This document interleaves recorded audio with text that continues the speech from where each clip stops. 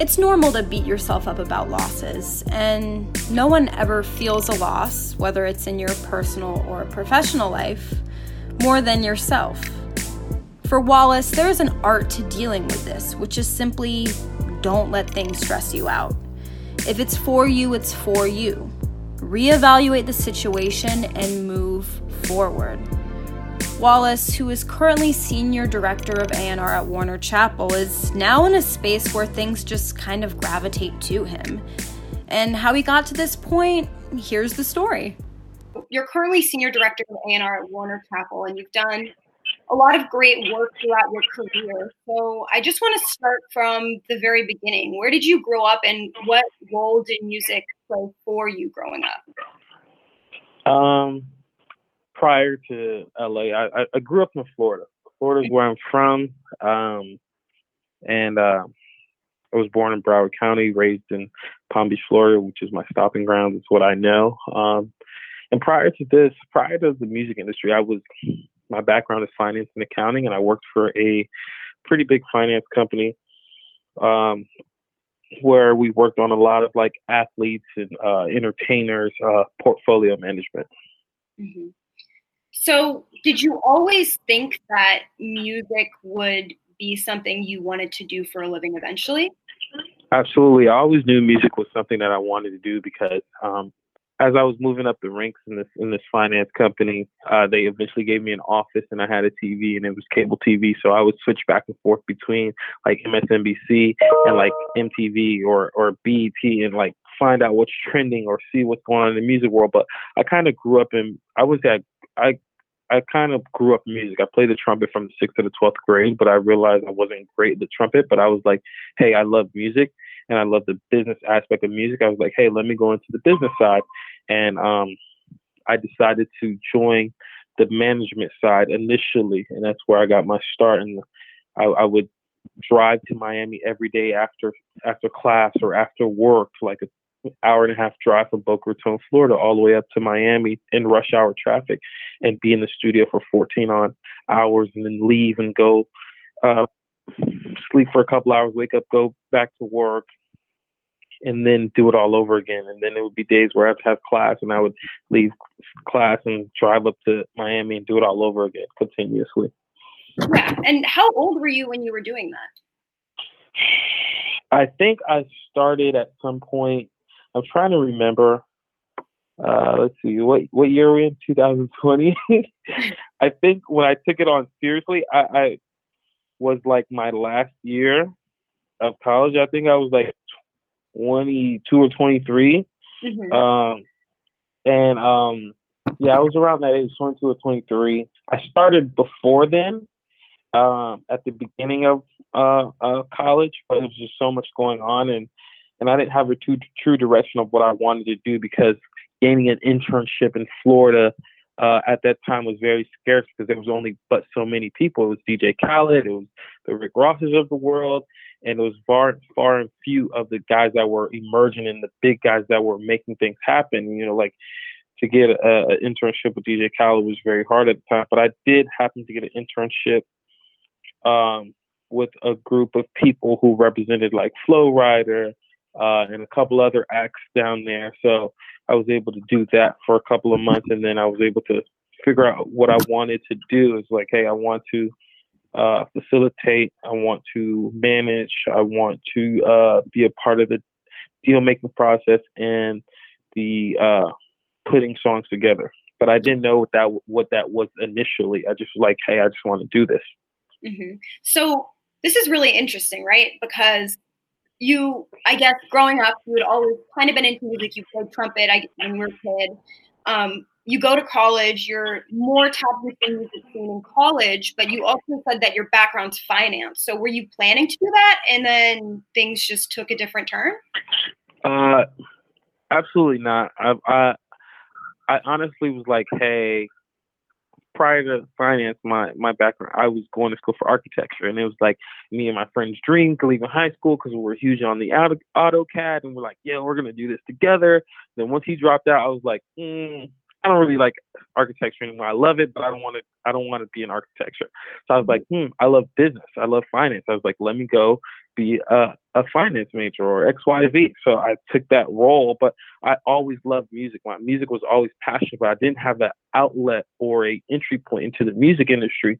I had one friend that had became successful writing a huge song for an artist, and I tried to tap into him, and we went to high school together, but I could never gain that welcoming energy at the time that I was always looking for. And I was like, hey, I have to figure this out. And, it's like, so, and at a point I realized, everyone has a bridge that they have to cross. And, just because he was a successful writer at that time doesn't mean everything was in what he wanted. So it's like, I start to realize, hey, I can't fault this guy. He's only one person and he's human.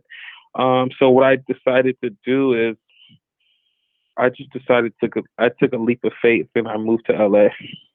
Really? Not knowing anyone. How old were you when you did that? I moved to LA in 2013, September 13th. Still remember the day. I think I might have been, how old was I? I was either 25 or 26. I can't remember. I think I was 26 at the time. And how did that feel for you? That seems, to me, hearing it, very scary.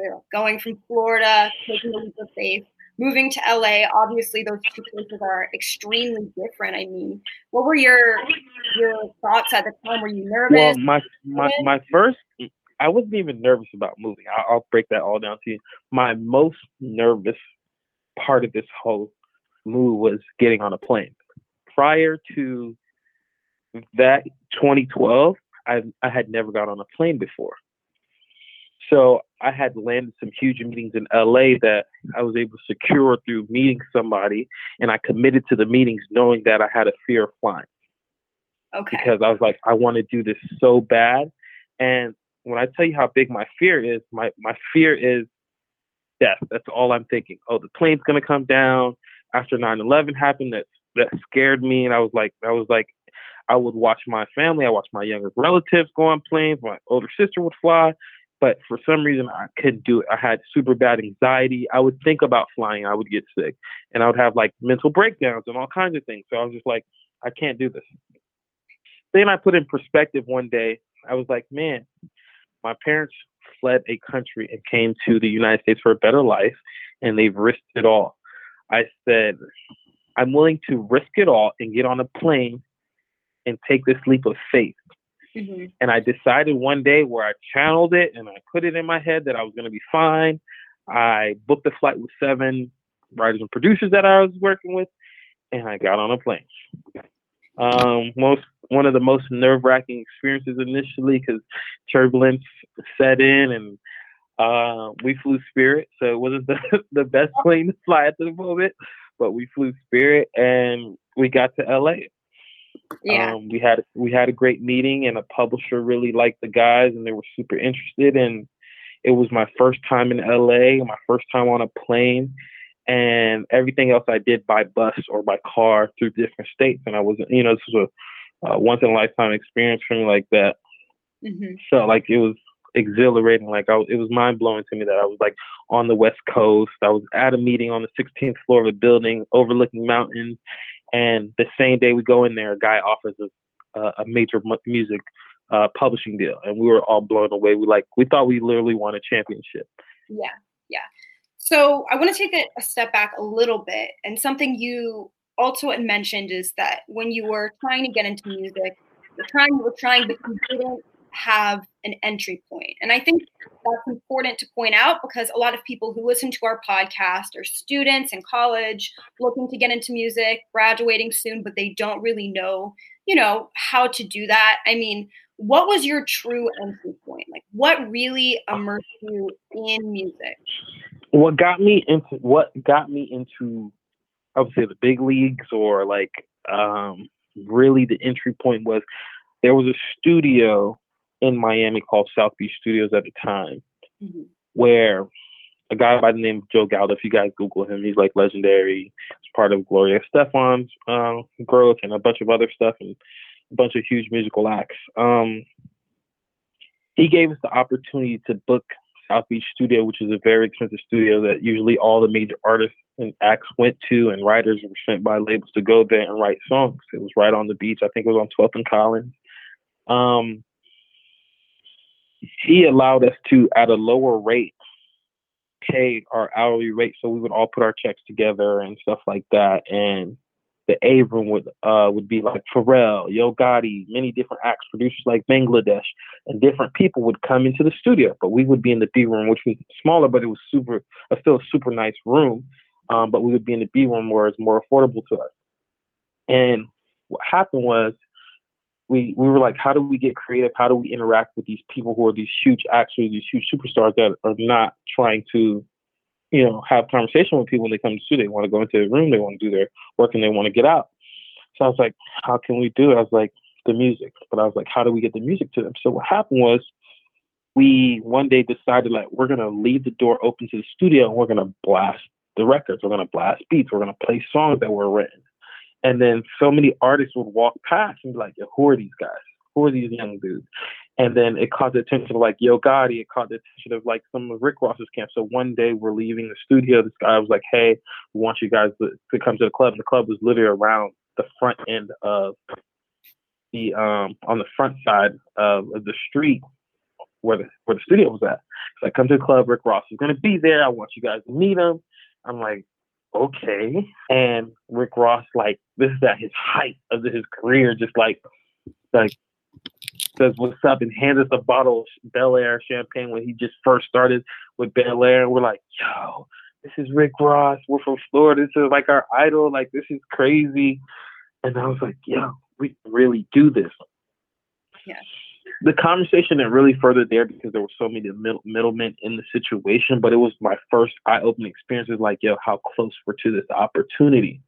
Oh, that opportunity set it for us to know that, hey, we can really do this because we have the quality of work and people believe in this. But now we have to take the next level. What made me truly realize, or what was my big entry point, is when I moved to LA and I played a key role in putting Justin's comeback record, Where Are You Now, with Skrillex and Diplo. Yeah. I helped put that record together. I facilitated the song, the session, and all of that, and the producers that were involved. And that's when, I don't know if you remember too, around 2015, Justin was going through a lot of issues at that point in his life and figuring out on his music end. And this was a song that came out where it exploded. Yeah. It was nominated for a Grammy. It won a Grammy. It was a big song that led up to Justin dropping the Purpose album, and they repackaged it and put it on that album. So that was the big song that people were like, yo, who's this kid? You were able to get to Pooh Bear and you don't have any industry ties. Who are you? How'd you get the song to Justin, and what happened, and how'd you formulate these relationships? So that kind of bursted me onto the scene. Uh-huh. Different labels and different people were calling me. People that were my peers, they laughed at me prior, was like, now you're the guy.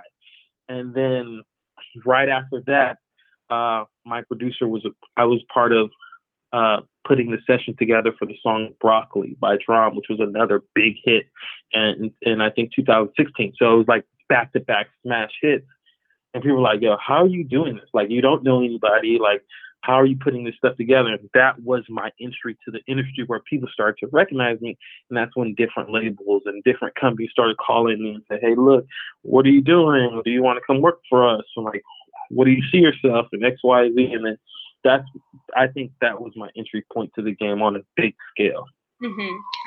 In an interview you had done previously, you talked a little bit about the importance of having relationships across the industry. I mean, what role do you think those relationships played into your own success? I think they played the biggest role in my success. I think beyond just having a relationship, I think anyone can have a relationship. It's what you do with the relationship.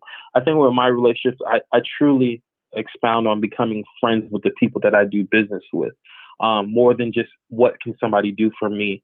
Because a lot of these relationships are processed. It's like, okay, you do this for me, I do this for you. A lot of my relationships with my friends that I do business with, majority of the time, we don't bring up business. We're just living in the moment. We're talking about life. We're going on trips. We're experiencing things, and business happens. We're not friends just solely for business purposes and for the betterment of like, how can this thing move me forward? truly tied into the betterment of each other's personal lives and careers and growth. So I always start there first. I always make sure I have a solid friendship with whoever I'm doing business with, because it works tenfold. And I think that's me having the relationship with LVRN. That's how I was able to sign a person like Summer Walker, being on it early and having a relationship with them, because everyone wanted to sign her. It's like, hey, here's this kid, Wallace, who wants to sign Summer Walker, who has a relationship with these guys at LVRN, who are the next big thing that's happening in the industry. Okay, let's go support our friend. And in turn, I'm supporting them. Yeti Beats, having a relationship with my friend Gordon Dillard. Everyone wanted to sign Yeti Beats. He has one of the biggest emerging acts that is signed to him, and they're like, hey, how do we get our hands on that? Lydia Asrat, who's the writer for Doja Cat, wrote the #1 Billboard song, that's having a relationship with Gordon to help facilitate that and make those things come to life, plus what I bring to the table. A lot of this music stuff is about relationships. Anyone can pay you. Any label can match $1, but there's something about intangibles of a relationship that you can't pay for, that people will take less to go somewhere else. And that happens for me a lot of time, where people took less to come and do business with me because we have a real relationship, because we can be honest with each other, we can be truthful with each other, and when things are tough, we can figure it out and we can grow together. Mm-hmm. It seems to me like when I hear you talking, you really have a go-getter mentality. And it seems like you've had that since you were pretty young. Do you think that's something you've had naturally, or do you think that's something that you've built up over time? I think it came naturally. I honestly will credit my mom. My mom has always, and my father also, but my mom is just like, if a box weighs 100 pounds, she's going to figure out how to lift it herself. Meanwhile, she can call on three people, my brother, me, my sister, and my dad to lift it. She always was pushing forward in business and moving to this country and always striving for more, never asking for anyone to give her anything, but just give her an opportunity. And she's going to show you what she can do with the opportunity. It was always with me since I was young. Like, I always felt like I didn't have all the tools possible growing up, so I had to create my own tools. So I always was a go-getter. I always like figuring out, even with my friends, there's a couple of us that work in different sectors. Some are lawyers, some are in the Army, some are tax accountants, all kinds of stuff. But I was always the one in the group like, yo, what can we do business-wise? What can we do this? Okay, I have this idea. Let's do this. It's just something that was instilled in me when I was super young, and just honing in on that skill as I continue to grow. It's just something that's a part of my DNA. It's just something that makes me go. It's something that moves me. It's something that makes me tick. It's just like, I'm always on the go. Like, how can I make the next thing happen? How can I create this? And here are the results. Mm-hmm. I think being a go-getter is really important if you want to do music. You really have to have drive, and it seems like you have that. But obviously, you face challenges along the way as you're climbing to the top. So, what do you think were some of the biggest challenges for you in the music business in order for you to become successful? Can you repeat the last question again? Yeah, no problem. What do you think? I think that your go-getter mentality really helped kind of with your rise. I think that's something that's important to have. But regardless, you've probably faced challenges like everyone does in the music industry. So what do you think were some of the biggest challenges for you in order to become successful? I think some of my biggest challenges, honestly, was going inside the building. When I was outside of the building, there was a lot of you're learning and you're making mistakes on the go. You're just correcting mistakes. There's no one to check your mistakes. You were the guy that made the decision, made the mistakes, corrected the decision, and you kept it moving. You learned on your own. I think when I went into the building, I had to adapt on how the building worked, because there's I wouldn't say there's protocols, because it's in the building. Honestly, it's to have the job that I have, there's a lot of free will. But I had to adapt on how the business worked and how, moving parts in the building moved. So my first year in publishing, I had to navigate on what was a smart deal, how to make a deal, how to get people to sign to me. Why should they sign to me? And I think a lot of times, initially, I was like, I don't know what I'm doing. I suck. Um, no one believes me. And then I remember someone who worked at the company who held my hand. I'll give him a lot of props. Is our senior VP, Greg Souders, who sat with me like, yo, Wallace, this is going to take a year for you to figure this out. Don't rush it, but ask questions. And no question is a dumb question. So I initially I didn't get it because I was like, yo, why is it going to take me a year to figure out publishing? I do publishing deals on the outside all day long. But then I realized there's so many intricate moving parts in the publishing business that you have to understand, that you have to operate with. And it took me a while to learn. It took me about a year to figure it out. And once I figured it out, I just started churning out people. I was able to have conversations with people and be knowledgeable about the conversations that I were having with folks. And it started to make a turn for me. But other than that is like, like there's a lot of times you get in the industry, people aren't going to give you opportunity. I've dealt with that. People promise you things, or people tell you that they're this person and, they don't do the necessary things that they say that they're going to do. And it leads you to go out and figure it out on your own. And I had to deal with that. There was an instance that happened for me in the music industry where there was this huge manager that I looked up to, and he promised me X, Y, Z, and I agreed to the terms that he wanted, and he turned his back on me. I never heard from him again. Wow. How do you think you were really able to, learn and develop yourself as a professional and kind of, work on those challenges that you faced? Was there anyone who was mentoring you? I mean, how were you really able to develop yourself? I would say there was some key people in my life. Key people in my life who made a huge change for me. There's a guy by the name of KJ, who's my friend, who lives in Atlanta. He's in New York a lot. But he's also in the music industry. But one day he called me and was like, hey, I want to introduce you to someone. And that person was Tunde from LVRN. He played a vital role of introducing me into this relationship, which helped forge a lot of future business dealings. And he's the guy who's behind the scenes, who's always coaching me, who's always helping me. And he played a super important role in seeing the growth of my career. But two people in the business side that really played a role for me was Shani Gonzalez, who represented my guys at the previous publisher that they were at when I first came to LA in 2013. I think she had just came over in 2014, 2015, and she was newly assigned to us, and I was this young manager, and she took me under her wings, and really believed in me, would listen to me. I would repeat myself a million times. She would tell me, slow down, shut up, and just listen. And then I would listen, and she would tell me things or tell me where to be, and I would go, and things would happen for me. And then with that relationship, I was introduced to Ryan Press, who has really guided me as an executive and as a Black executive in the music industry.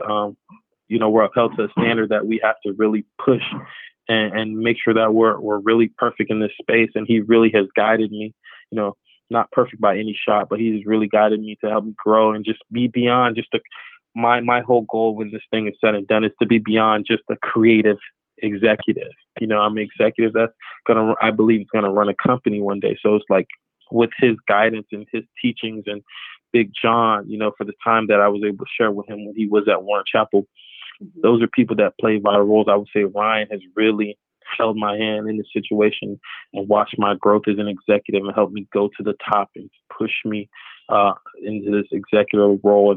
And soon, I believe, with some leadership position, I will soon, if I continue to follow his footsteps and guidelines.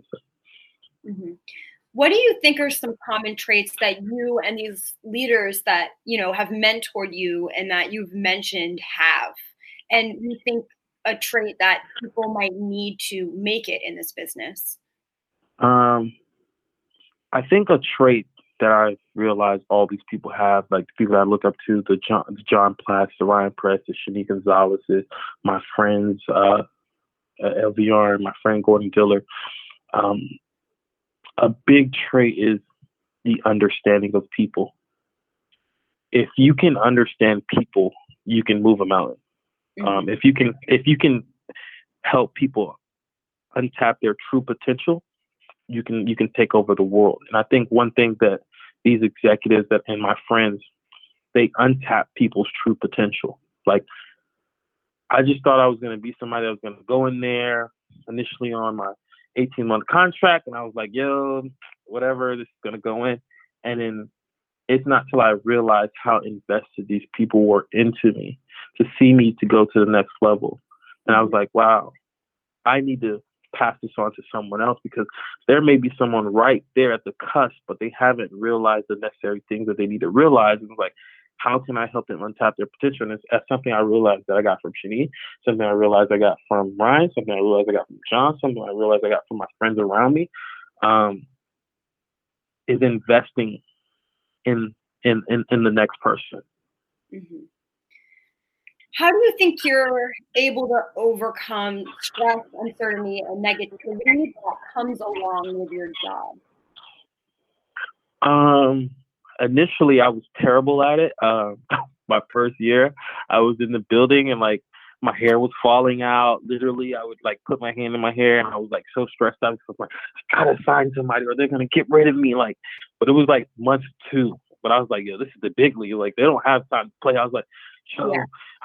And then I was there for so many months, and I watched somebody who sat right next to me get let go.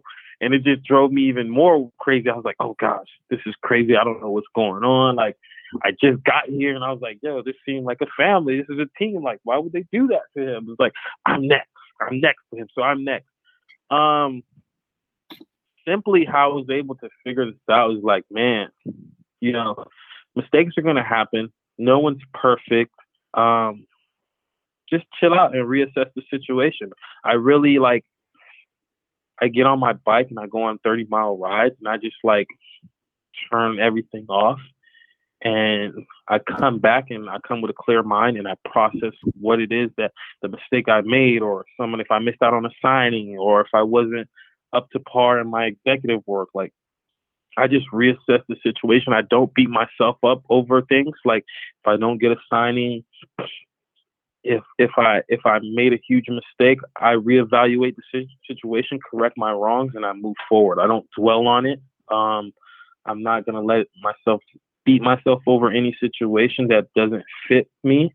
So it's just like learning tactics and speaking to a therapist, decompressing situations, letting, my work is 24 hours, but taking some of the workload off of you and say, hey, look, I'm gonna hang out with my friends. I'm gonna congregate here. I'm gonna do things that's outside of work to alleviate some of that stress that we have to deal with. A lot of that stress that we have to deal with.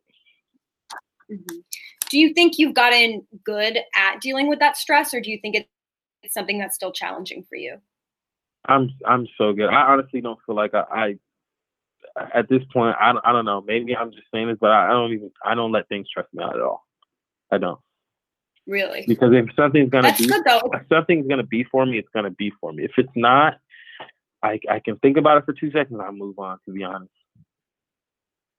Mm-hmm.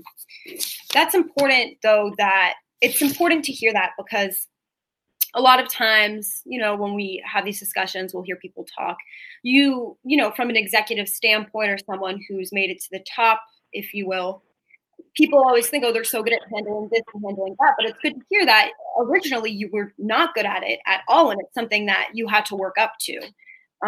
I think that's really important. And I think most people are like that. And maybe some people just don't admit it. But I think it is something that you really do have to work up to. Absolutely. Yeah. So what year do you join Warner Chappell? I joined Warner Chappell, I believe, in 2000. I think 17. I think. Yeah. 16 or 17. 16 or 17. I might have been 17. Yeah. Can't remember. So you joined Warner Chappell, and really quick, just explain for listeners that might not know, what exactly music publishing is and how it's different than like signing to a record label or something like that. Uh, Music publishing, we represent the writers and we protect the copyrights. So as far as everyone's a writer, producers, artists, songwriters, they're writers of their works. So we make sure their copyrights are protected as far as like, hey, they write a song, we turn in the splits, we make sure it's registered. But beyond that, when we sign an act, when we sign an artist, we truly believe it starts with the song. Without a song, there is no record. So we put together sessions for acts. We put together listening camps for acts. We create the songs for our artists in relations with the label, and we help build their careers. Our biggest, a lot of hits have come from, the hands of our A&R saying, hey, look, I have a song and I'm pitching it to this artist, or hey, I put this session together and we wrote this song for this act. A lot of the times people are confused on what publishers do or what A&Rs do in the publishing space, but I do think we serve a major purpose, if not one of the most important purposes of protecting our writers and making sure that their works are registered properly, that they're being serviced properly, that we're pushing the catalog to making sure that it continues to be recognized and exploited in different facets of the world and internationally. Mm-hmm, mm-hmm. So the nature of your job, I mean, a lot of what you do, you have to really listen to music in a way that the average listener might not, and really also dissect what's going on, right? In terms of it's a different level for us. Like we sleep, breathe, eat music. Like it's like I could tell you, like if a song is coming out, I probably know about it or I've heard it. If there's something on New Music Friday, it's being brought to my attention. I've probably heard it. I can tell you, I might sit at a party and I probably might know majority of the songs that are being played because we literally are inundated with music every day. You got to know the songs. You got to know who the writers are. You got to find the available pieces on songs and like decide like who you got to bet on your ear and bet on who's going to be the next artist, who's going to be the next producer, who's going to be the next songwriter. And if you don't have the information, you've lost the battle. Your job will be gone very fast. The biggest thing in our industry is having the information. If you don't have the information, you're going to be in last place. So it's like we hear so much music. We listen to the music. We're getting in and finding out like who wrote the song or who produced this song, who's a part of the record. We're making sure that we're inserting ourselves in so many places to be a part of the record, that we're listening to music every day. And it's our life. We love music. I think, publishing A&Rs, we truly love music. We love the process of making music and how it came about, the story or how the record came about. Where did the person get the loop from? Where did the person get the melody from? And like we love painting that picture and taking it to the next level. Do you think that's something that you've always had a natural talent for, or is that something that was developed over time? Oh, it was definitely developed over time. My ear was trash in the beginning of my career. I thought everything sounded great. Everything that I was trying to go after, I was like, oh, this is amazing. But it takes development to get into our space. And it's like anything you do in life. You practice it, you create repetition, your ear will grow. Things that you do in this industry as an executive will only get better if you put in the necessary work. But nothing was just like, I had an idea. I was in the space where like, he has a key for identifying talent, but like my ear had to grow. My perspective on things had to grow. My openness on things had to grow. And then I think I'm in a space now where things like gravitate to me, where I was like, I can automatically pick up on something like this is something to me. And there's some days where none of us are perfect, that you might miss on something. But a lot of the times I can hear something and be like, that is something. Can you send that to me? Can you text it to me? Do you think that you listen to music differently because of your job? Absolutely. Yeah. It's like it's like ruined. Like I still love music a lot, but like the listening pleasures is different. Like if I want to go to a concert, I don't feel like I get the same response because I'm probably going after the artist. I'm probably looking for the artist. I'm like, so it's like, or the who produced the song. So it's sometimes we don't get to enjoy the moment because we're like so immersed in the work of like, you're almost like detectives and investigators, like finding out who's a part of this, who's doing that, or who's the manager, who's this. And listening to the songs, honestly, I still find pleasure in listening to the songs because I do it when I'm in my car. I listen to majority of like new songs, new work, not on my laptop, not on speakers in my house. I go in the car and I just drive and I just listen to songs. But at that point, a lot of the times, yes, I'm searching on who's the writer, who's the producer, who's the artist, who's the manager. But when it comes to listening to songs, I still find a lot of pleasure in it. But I'm also doing a lot of research at the same time. Yeah, absolutely. It's a little bit more analytical. Yeah. Yeah.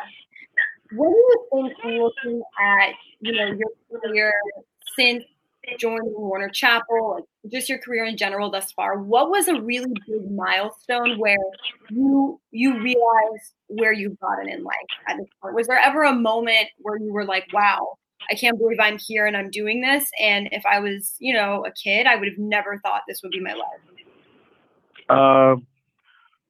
Being at the Grammys, going to the Grammys and watching a lot of our acts win awards, and I'm with the whole entire team and staff, and we're in this skybox, and I'm just looking at everyone. It's like, wow, I can't believe I'm here.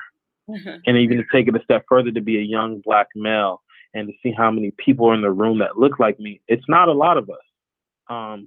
So it's like, I always had the vision of saying that I was going to make it in the industry, but I never thought it would be this. I would be in this space of my career, like rubbing shoulders with these people that I've seen before me, that have been in the game longer than me, doing this. Honestly, I was like, yeah, I'm probably going to do these 2 years and I'll be out. And then my career has grown, and it has allowed me to see things I've never seen before. And it just showed me like, wow, being part of artists' career and watching them grow and watching them go on and be successful and be able to take care of their family. So it's like, it was the first year I went to the Grammys.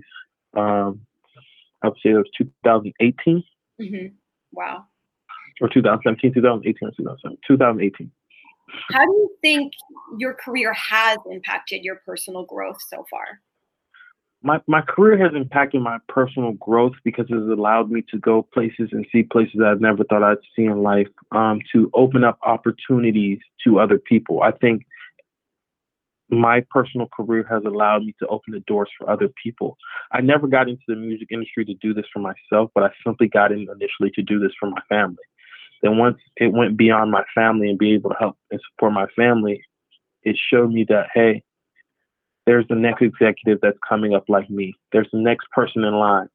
So that allowed me to open up myself to a lot of people and be a guidance and be a guideline and be a lifeline to where they can call and say, hey, Wallace, I'm trying to do this, I'm trying to do that. And I'm able to pour into them. That gave me so much personal joy. That made me a better person. It makes me excited to help people. So it has made me a better person overall. I don't do this for money. Yes, we're paid for it, but the money doesn't move me, because I always feel like if you work hard, the money will come. So it's the personal satisfaction of to see the smile that you put on people's faces, seeing people's lives change with the opportunities that you give them. So me passing off blessings to other people has made me a better person overall. It just made me much happier. And I'm able to do things that I wasn't able to do 4 years ago. I can afford things that I can afford, things financially, mentally, and in every kind of way. Absolutely. It sounds like for you, this past decade has been monumental in growth. It's been lit. What? It's been lit. Yes, absolutely. So how would you summarize the past decade for yourself, and what are your goals for the next decade? How would I summarize this decade, and what are my goals for the next decade? Wow, I never thought about that. How would I summarize this decade? Fruitful, giving, a blessing, eye-opening.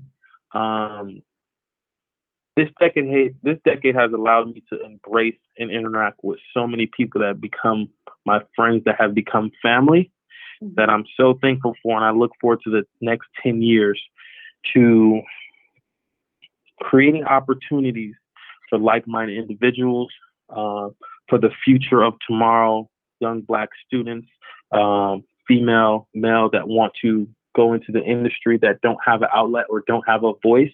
I want to be a person that creates that. My next 10 years are going to be based around philanthropy of people in music, and the mental aspect of music, and how we make sure that we take care of the people that we work with. But a big thing is in my music career, I want to push philanthropy and make that my big thing. Like, hey, giving back to kids who are less fortunate, creating opportunities for kids that aren't able to go to college but want to get into the music industry. How can we create avenues for people that want to take that route? Because we have some CEOs of companies that are running companies that's never stepped a foot in college. So I want to create the opportunities for people who want to come in at an entry level and say, hey, look, I don't have a 4-year degree, but I have drive, I have dedication, I'm a hard worker.